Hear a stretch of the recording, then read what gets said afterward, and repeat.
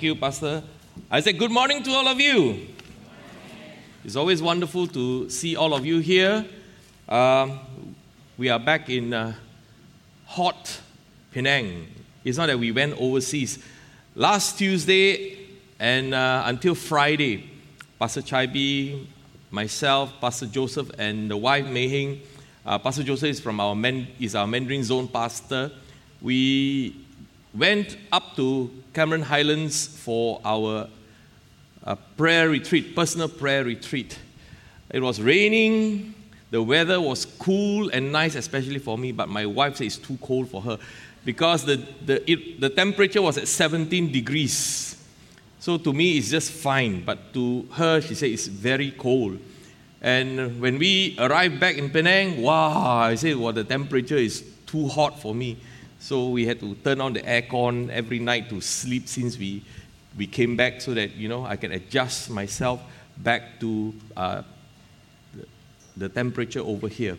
But nevertheless, we thank God for air condition this morning.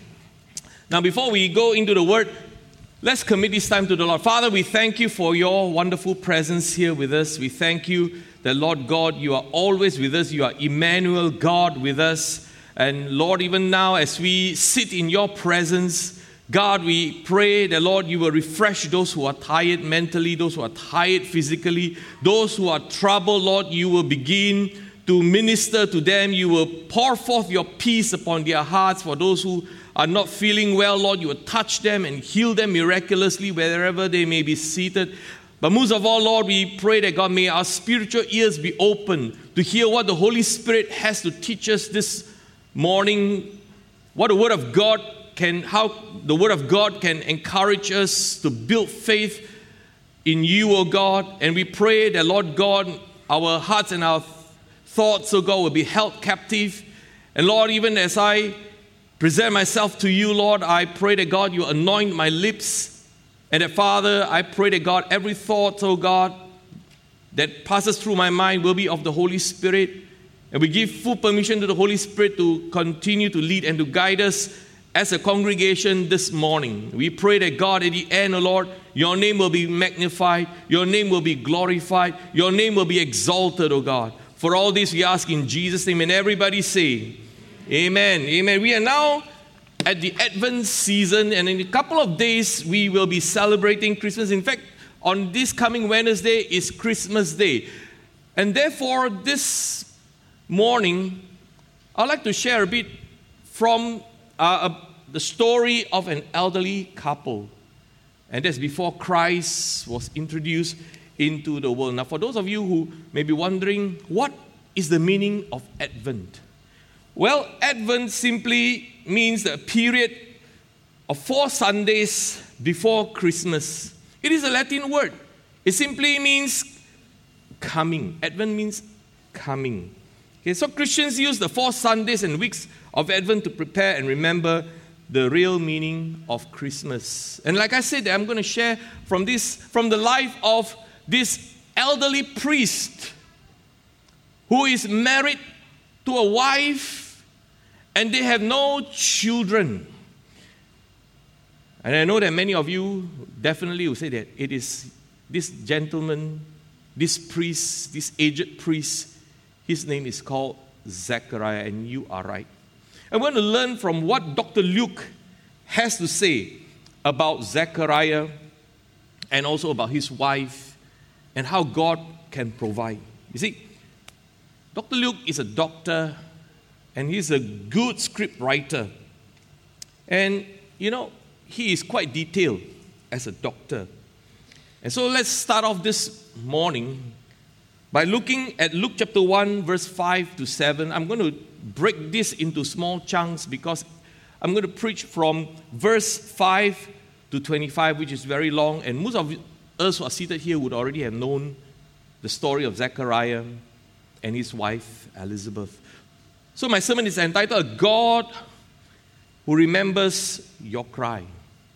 A God who remembers your cry. Because all of us who are seated here this morning, you will have a personal cry to God. You like it or not, there are times, or even now, you have a personal cry to God. And so let's be encouraged through the life of Zechariah. Luke chapter 1 verse 5 to 7 says, when Herod was king of Judea, there was a Jewish priest named Zechariah. He was a member of the priestly order of Abijah, and his wife Elizabeth was also from the priestly line of Aaron. Zechariah and Elizabeth were righteous in God's eyes, careful to obey all of the Lord's commandments and regulations. They had no children because Elizabeth was unable to conceive, and they were both very old. Dr. Luke begins this narrative by showing us the time in which these events took place. He was very specific. He said that it was in the days when Herod was king of Judea. The question is, who is this Herod, king of Judea? Well, we'll get glimpses of who this king is, king of Judea is, from the Gospel of Matthew. You see, the Gospel of Matthew says in chapter 2 verse 16 to 18 says, Herod was furious when he realized that the wise men had outwitted him. He sent soldiers to kill all the boys in and around Bethlehem who were 2 years old and under, based on the wise men's report of the star's first appearance. Herod's brutal action fulfilled what God had spoken through the prophet Jeremiah. A cry was heard in Ramah, weeping and great mourning. Rachel weeps for her children, refusing to be comforted, for they are dead. So this is a mention of Herod in the Gospel of Matthew. Now, the other one was through historians. Now, Herod is a very insecure leader, insecure father. He is paranoid that somebody will take over his position of influence and power. And because of that, he had his 3 sons murdered. One of his 10 wives were also murdered, and others killed. It was this Herod that one historian said it is better to be a pig in Herod's barn than a son. In other words, the pig had a better chance to live to an old age than a son did, because a son may not guarantee that he will live to see the next day. For all he knows that when he sleeps, his father may decide to kill him. And so this is Herod that we are talking about. And this was the political context of the time. Now, during this time, it was also a time of God's silence. For 400 years, there had been no prophets raised up by God. During those times, 400 years of silence, God did not speak. No prophets were raised up to call people to repentance of their sin. No prophets were raised up to call people to return back to God. There were no amazing miracles during those times, no signs or wonders. Just silence for 400 years. So why the 400 years of silence? Is it that God is so frustrated with his people? Has he abandoned them because God is upset and frustrated with them? Well, if we were to continue to read on from Matthew and Luke and so on, we will realize that actually during those times of silence, the 400 years of silence, God was actively working quietly behind the scene. God was preparing the place for the birth of the Messiah, Jesus Christ. That is the reason why there's a 400 years of silence. God is not sleeping, but God was working.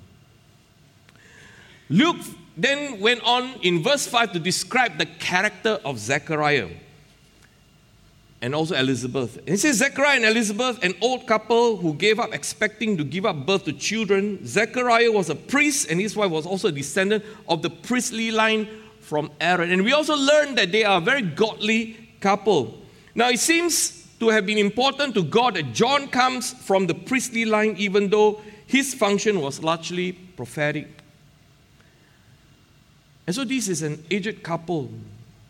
And let me read to all of us verse 6 in which Luke Dr. Luke describes them. They were righteous people living according to all God's commandments. They probably wondered why God had not blessed them with children, why their faithfulness to God was unnoticed and unrewarded.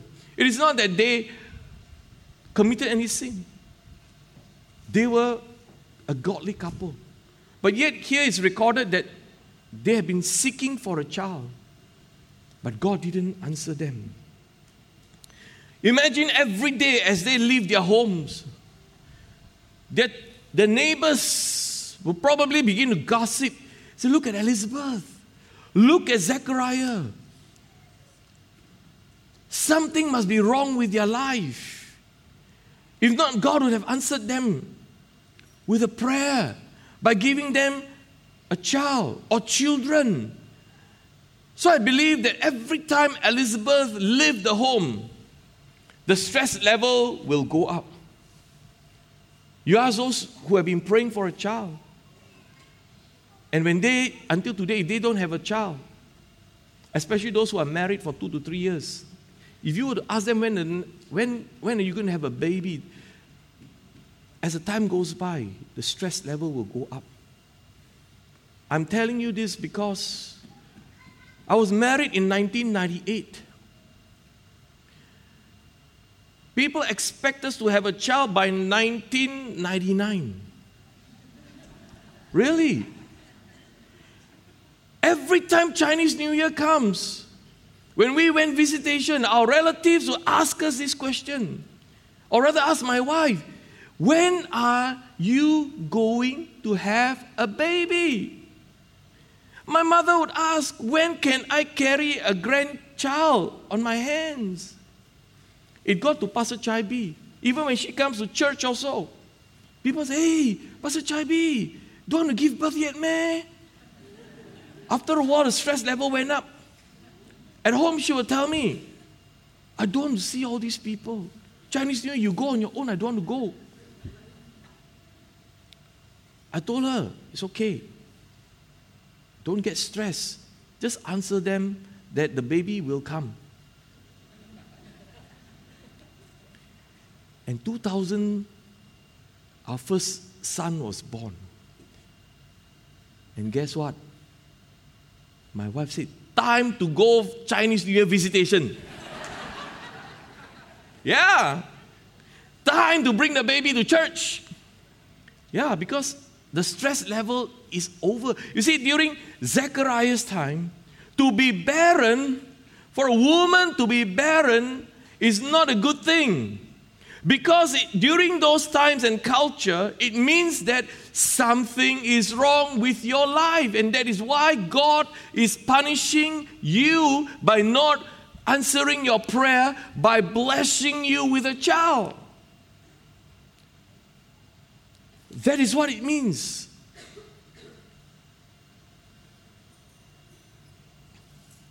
That is why even the disciples asked Jesus this question.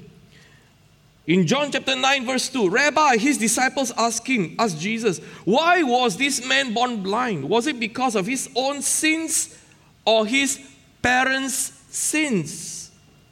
You see, to them they believe that it is a judgment on God upon the life of these people.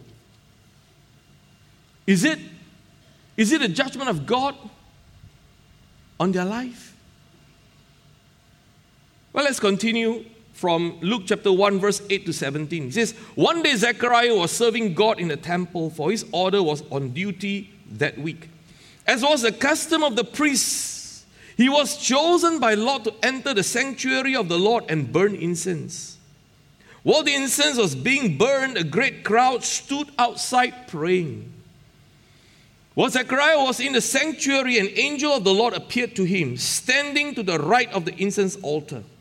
Zechariah was shaken and overwhelmed with fear when he saw him. But the angel said, don't be afraid, Zechariah. God has heard your prayer.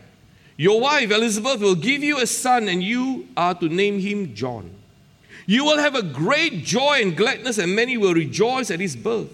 For he will be great in the eyes of the Lord. He must never touch wine or other alcoholic drinks. He will be filled with the Holy Spirit even before his birth, and he will turn many Israelites to the Lord their God.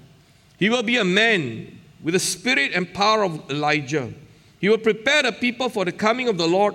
He will turn the hearts of the fathers to their children, and he will cause those who are rebellious to accept the wisdom of the godly. Now, in those days, it was estimated that there are roughly about 85,000 priests in Israel. Others will differ. Others will say it may not be so many. Others believe that it was from 12,000 to 15,000 priests. Now, these priests were divided up into 24 divisions. Each division served in the temple twice a year. Now, if we were to take the low number of 12,000, then there would have been 500 who will be on duty that day, with Zechariah being one of them. Now, just now we learned that Dr. Luke even recorded that Zechariah was chosen because of the casting of the lots. See, so in other words, the burning incense fell to this aged priest. It is no mistake that Luke decided to put it there through the inspiration of the Holy Spirit, this piece of information of the Lord being cast, because he wants us to see that God's hands was involved in the selection of Zechariah that day. So I want to share with all of you who are here that, just as God's hand was upon Zechariah that day, the hand of God is upon your life today as well. You see, most priests love and spend their lifetime serving, but many of them were never selected to burn incense in the temple. So Zechariah was chosen for this very high privilege of burning the incense, which he would have done either in the morning or the evening. Now, this was such a high privilege, it could be done by a priest only once in a lifetime. It was a very coveted task. And Zechariah was pleased and proud to be selected by God. Out of 500 priests, God chose Zechariah. Out of 500, Zechariah was selected. For those of you who may be applying for scholarships, there may be about 500-600 people or even 700 people who may be selected, but you got the scholarship out of the many who have applied. Sometimes we think that, it is because of my good results. It is because of my ability that I have been selected. But has it ever crossed your mind that out of so many, the hand of God was upon you, and therefore you were selected to receive that scholarship? Or even for a promotion, or even for a business trip, you were selected out of the many who could have gone. Many a times we think that, I was selected, but we forgot that actually the hand of God was upon your life, and that's where you received this blessing. Now, Zechariah was very pleased, but I'm sure he has got mixed feelings about what he's going to do tomorrow when he stepped into the temple. He would have rehearsed in his heart and in his mind what he plans to do tomorrow. But at the same time also, he probably would have thought about Leviticus chapter 10. Leviticus chapter 10 talks about Aaron's two sons, Nadab and Abihu, who were priests. They were also burning incense, but the Bible tells us that they burned the wrong fire. And immediately the fire of God came and consumed them. They became barbecue. They were barbecued. So at the same time he was saying, this is what I want to do, but then, I hope that I will not end up like Nadab and Abihu. And therefore he must be preparing himself and say, God, search my heart to see whether is there any sin that I may have offended you. And therefore, so that I will be obedient to you. Is there any area of disobedience in my life? Because I want to step into the temple alive, and I want to step out of the temple alive as well. I do not want to be pulled out of the temple a dead person. So he had this kind of mixed feelings.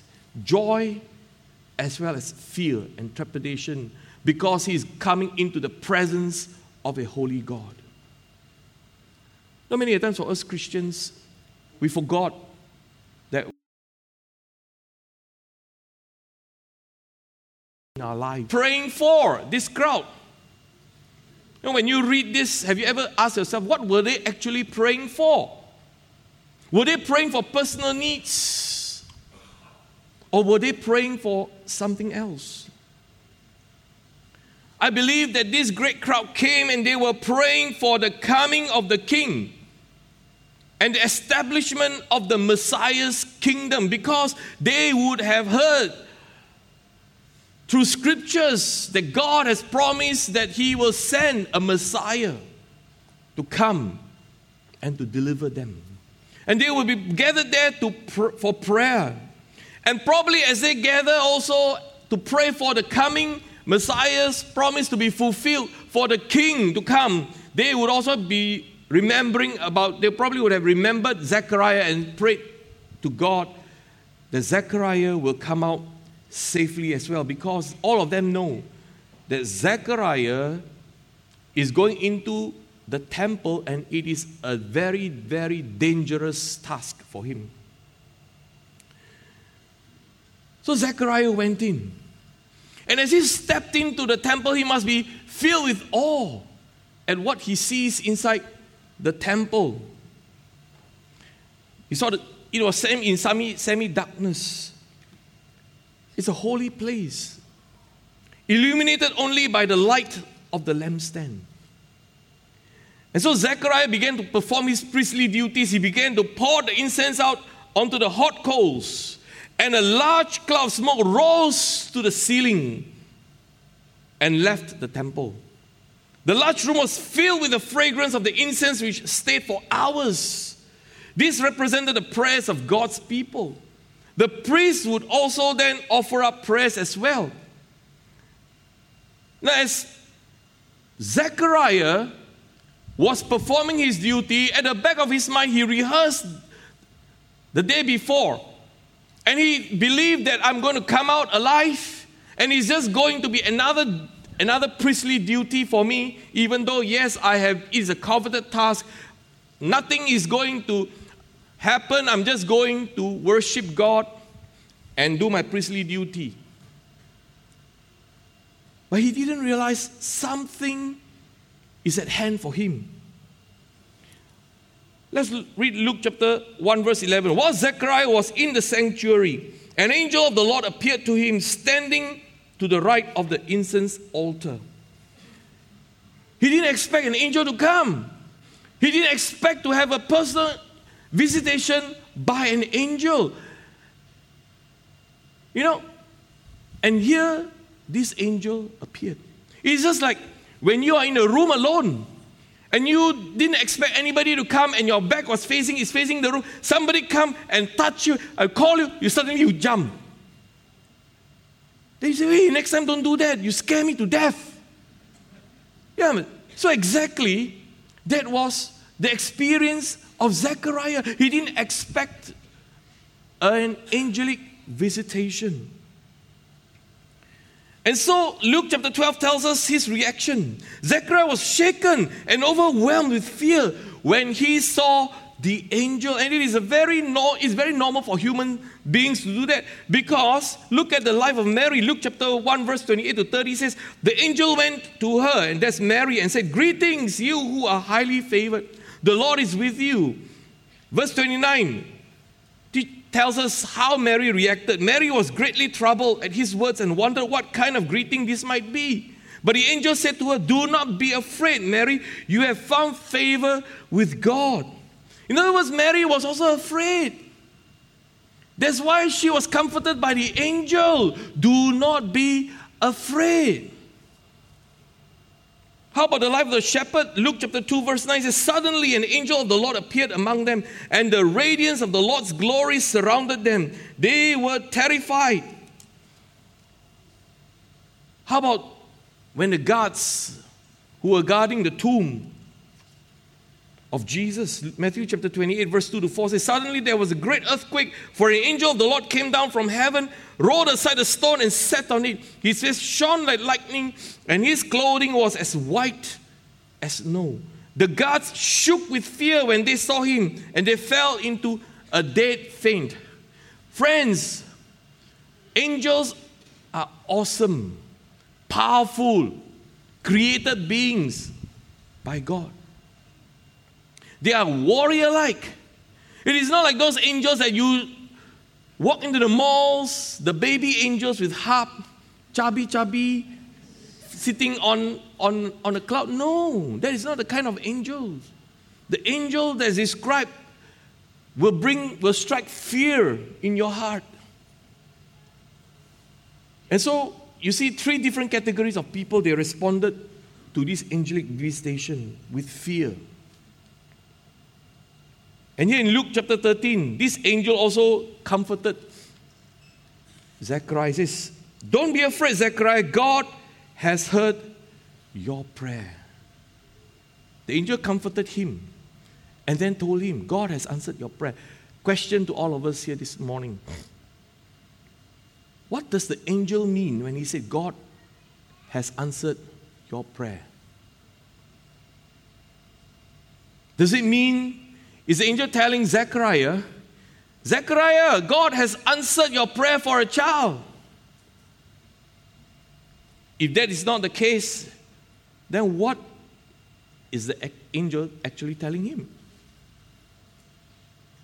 What does it mean when the angel tells Zechariah, your prayer has been answered?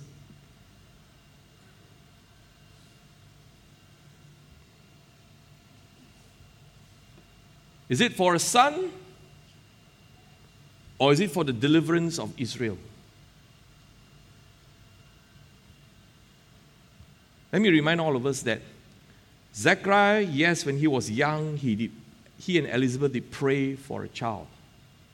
But Dr. Luke describes to us that they are now old and aged. And I believe that Zechariah would have given up hope. Enough of praying. Probably he would have told Elizabeth, get real. Our prayer is never going to be answered, because when we were young and you are able to give birth to a child, to a baby, God would have answered that. But now, we have missed the boat. But here in the temple, the angel came and said, God has answered your prayer. Or God has heard your prayer. Let me submit to all of us here that when the angel came to Zechariah in the temple, he is actually telling Zechariah that the prayer for the coming Messiah has been heard by God and will be answered. Because as a priest going into the temple, he is there to perform his priestly duty, and he is going to offer up prayer to God. God, remember your covenant. Remember your promise that you are going to give us a Messiah, the King, to come and deliver us. That would be his prayer. Not about his own personal prayer for a son. But as he was doing his priestly duty, he has forgotten about that prayer. He has given up on his prayer for a son.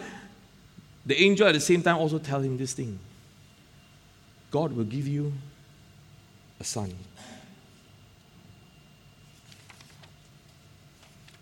Because why? Verse 10 says, while the incense was being burned, a great crowd stood outside praying. They were actually praying for the coming of the Messiah. See, our God is a God of the impossible. God is able to intervene in both these storylines to answer the prayer of the people for the coming Messiah, as well as he remembered the personal requests of Zechariah and Elizabeth many, many years back. He was able to remember them. God is a faithful God. He's a God who will keep to his promise.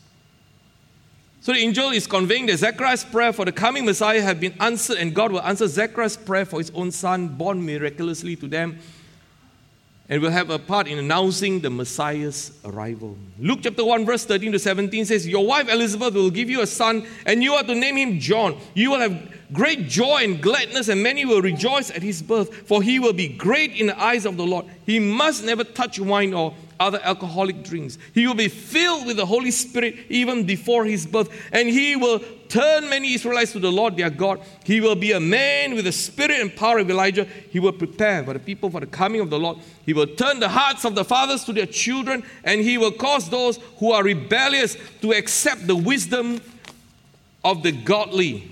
Now here, through these verses, we can learn that when the angel gave this proclamation, it was not a generic proclamation.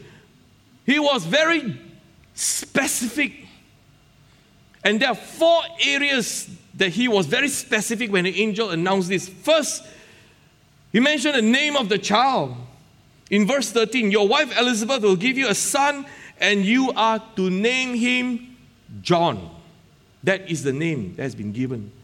So that's very specific. Secondly, the response to the child in verse 14, you will have great joy and gladness, and many will rejoice at his birth. In other words, the birth of John will be welcomed by people. Fourthly, the position and the character of the child in verse 15. He says, for he will be great in the eyes of the Lord. He must never touch wine or other alcoholic drinks. He will be filled with the Holy Spirit even before his birth. In other words, before John was even born, God already knew him.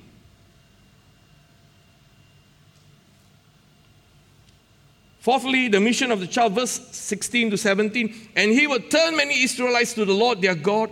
He will be a man with the spirit and power of Elijah. He will prepare the people for the coming of the Lord. He will turn the hearts of the fathers to their children, and he will cause those who are rebellious to accept the wisdom of the godly. So basically, this child was born for a purpose. This child was born for a mission. Maybe some of you will be saying, hey, Pastor, that's John. Really? I'd like all of us to turn to Psalms 139. I'm not going to flash it up. It's not in the PowerPoint. But I would like all of us here to open up your Bible, electronic as well as your physical Bible. Turn to Psalms 139, verses 13 to 17.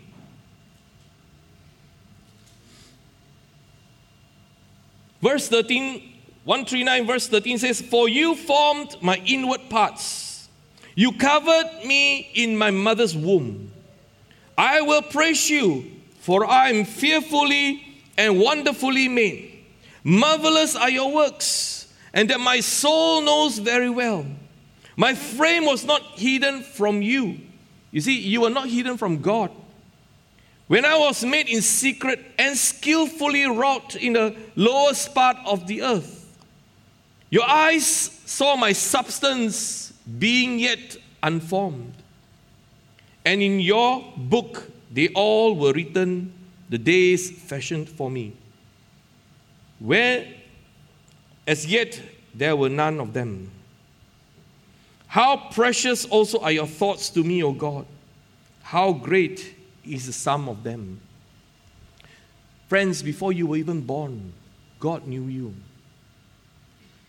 God has a plan for your life. He has numbered your days as well. So it's not about John. God has a divine purpose for your life.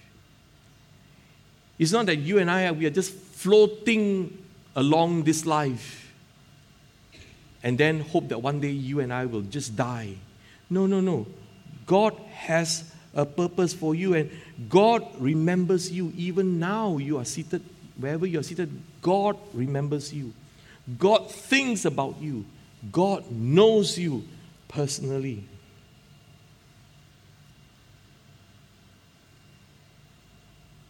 And so the angel breaks the 400 years of silence. Remember just now I said there was a 400 years of silence? With this most glorious news. The name of this son who would be filled with the Spirit even in the mother's womb, and who will cause many Israelites to repent in preparation for Messiah's arrival, will be named John. Friends, from Malachi until Gospel of Matthew was the 400 years of silence. When you read the Old Testament, the last book in the Old Testament, and you flip on to the Gospel of Matthew, it takes you about 2 seconds. But during the flipping, actually, from Malachi to Matthew was 400 years of silence. That God didn't speak.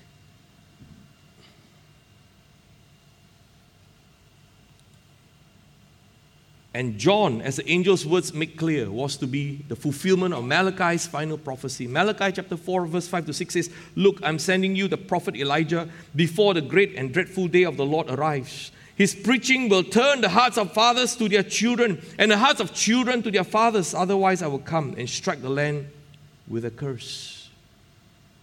That is the foretelling of John the Baptist. Let's look at verses 18 to 25.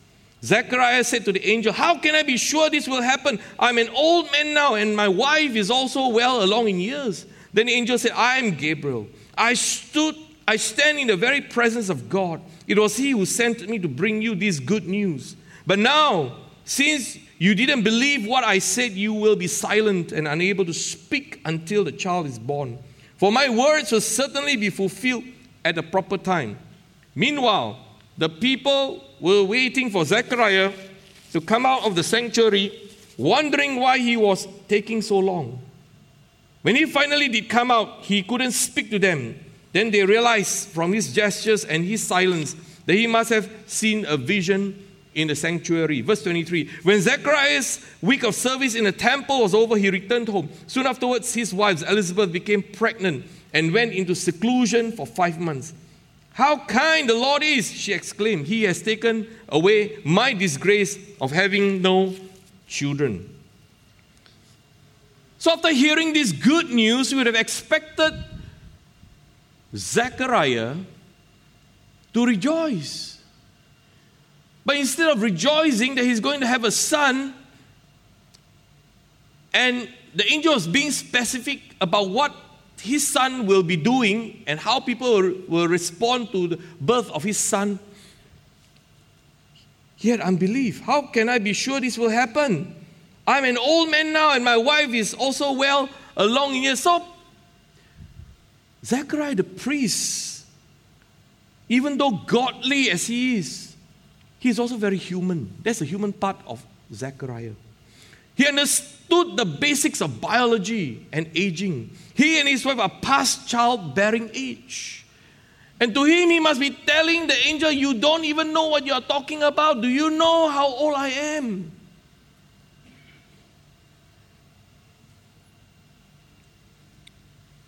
After he said this, Dr. Luke recorded that the angel introduced himself as Gabriel. He introduced himself as Gabriel. Why didn't the angel, when it first appeared to to Zechariah, why didn't he introduce himself as, "I am Angel Gabriel"? If you were to read your text, it will be mentioned that an angel appeared to him. But now, the angel Gabriel introduced himself. "I am Angel Gabriel." Why now only? Why not earlier? I'd like to share with all of us that the angel introduced himself only by name now is because he is telling Zechariah that the message that he just declared to Zechariah is to be accepted as coming from the throne room of heaven. In other words, he said, "I'm Angel Gabriel. I am sending you this message from the throne room of God." You see, Zechariah, righteous and godly as he is, needs to learn that God will fulfill his promise when he sovereignly chooses to act. You see, the sad thing that happened to Zechariah was that as a priest, he would be very well versed in the scriptures. He would have known that there were many who had journeyed like him in the past. God did do a miracle in the life of Abraham and Sarah. They were promised. You see, then there was the life of Hannah and the parents of Samson.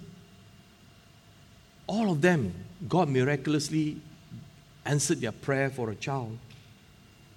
Of course, the virgin birth is a completely different thing, in which Mary gave birth to Jesus. And so, here, he would have known that even in their old age, this is not the first miracle that God is going to do. God did that for Abraham, for Sarah, for Hannah, and so on. So the lesson that you and I can learn from here is that this announcement for Zechariah as well as for us is that God will do what He promises in His own way. And because of his unbelief, the angel Gabriel declared that he will not be able to speak. In other words, he was struck dumb because of his unbelief. You know, sometimes we experience trials so that we learn to trust God more. So as all this was taking place in a temple, the crowd outside was beginning to become very uneasy. They were beginning to get nervous because Zechariah is supposed to come out already. It is way past too long. He is inside there. Could it be that he is dead? So they were looking forward to his return, but at the same time, they were not sure whether will he come out alive or not. And then suddenly Zechariah appeared. And they expected that when he appeared, Zechariah will be able to give them a blessing, a benediction. The Aaronic blessing that's taken from taken from Numbers chapter 6 verse 24 to 26. They would have expected that he would be able to give them the benediction like we as the pastors always give to us the benediction before all of us leave. But here, he couldn't. He couldn't speak. And all the crowds who were outside there was relieved at the same time to see him stepping out of the temple. And they could only see that Zechariah was only able to give them sign language. When they see that, they immediately knew that Zechariah had an encounter. Something marvelous had happened inside the temple. He would have probably seen a vision in a temple. Because why? Zechariah couldn't speak. So after that, Zechariah went home, reflecting in silence. He was in solitude on what God is going to do. Soon Elizabeth became pregnant. After becoming pregnant, Elizabeth remained in seclusion for a 5-month period. What we know is that she praised God as He has taken away her disgrace. Luke chapter 1:25 says, "How kind the Lord is," she exclaimed. "He has taken away my disgrace of having no children." Why 5 months? As I began to ponder, why 5 months? And then I thought about those women, including my wife, when we first received the good news that she's pregnant. I remember my wife said, "Keep quiet, don't tell people." First trimester, keep quiet, don't say anything. Second trimester, when it is more firm that, is stabilized already, then we declare, this is the second trimester already. Yes, she is pregnant. Because all of us know that the first trimester can be touch and go. You may lose the baby for some. And so, as I ponder, 5 months. The second trimester would be the 4th month. See? So And then the other one also, she doesn't want to, they are old people, senior citizens already. They don't go out and tell their neighbors, hey, I'm pregnant. They say, siao alu. No. That's why they kept quiet. But at the same time, in her heart, she rejoiced. She thanked God. God, you have taken away my disgrace. In other words, yes, she felt very disgraced when she was young in front of the community. People are talking about it.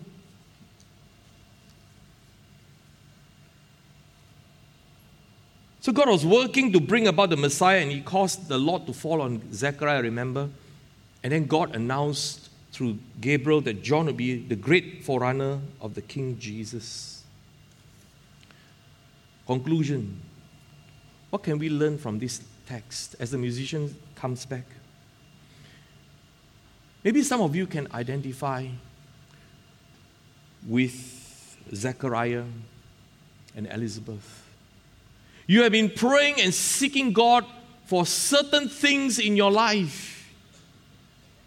But until today, God has not even answered your prayer. You may have been disappointed in the past, and you may still be disappointed of unanswered prayer, shattered dreams, and worse, some people may say something may be wrong with your life. That's why God is not answering your prayer. Maybe it could be unforgiveness in your life. Maybe it could be anger in your life that you're holding on, that you are not willing to forgive. Yes, it could be true because of that. Or maybe some may even come to you and say, oh, you do not have enough faith. That is why God doesn't answer your prayer. And so you begin to have that guilt, that condemnation inside you. And say, God, when will you ever answer my prayer? Now I want to encourage all of us here that it is not because Zechariah and Elizabeth's life is not right in the presence of God. It is not because God ignored their prayer, because finally we read that God finally said that your prayer has been heard. I want to tell you that it is a timing issue. God saw that it is the right time for John to be born, to be the forerunner and to declare the coming of Jesus. It is a timing issue. You see, many a times when you and I, we pray, we expect God to go according to our timing. And when God doesn't answer our prayer, we say, God, you have ignored me. You have forgotten about my prayer. In fact, you have not even heard my prayer. From the life of Zechariah, God did remember his prayer, even though Zechariah and Elizabeth may have given up praying for a child. They may have moved on, and they may have forgotten about it. In fact, when the news was announced to them, he responded with unbelief. But I want to tell you that just as God is able to encounter Zechariah in the temple, without Zechariah even realizing that he's going to have an angelic meeting, he was just going to live his life normally, and just like you and I, we after this, we may just go out and have our lunch. We may think that everything is going to be the same old, but you wouldn't know that God may encounter you today. Because God, in his own way, said, the timing is just right. I will answer your prayer even though you may have given up praying for the thing, the desires of your heart. But God said that it is time to answer your prayer. You see, God is a faithful God. He will never forsake you. You know, as we draw near to Christmas, understand that you and I are serving Emmanuel, God who is with us. Isaiah chapter 55 verse 8 to 9 says, My thoughts are nothing like your thoughts, says the Lord. And my ways are beyond anything you could imagine. For just as the heavens are higher than the earth, so my ways are higher than your ways, and my thoughts higher than your thoughts.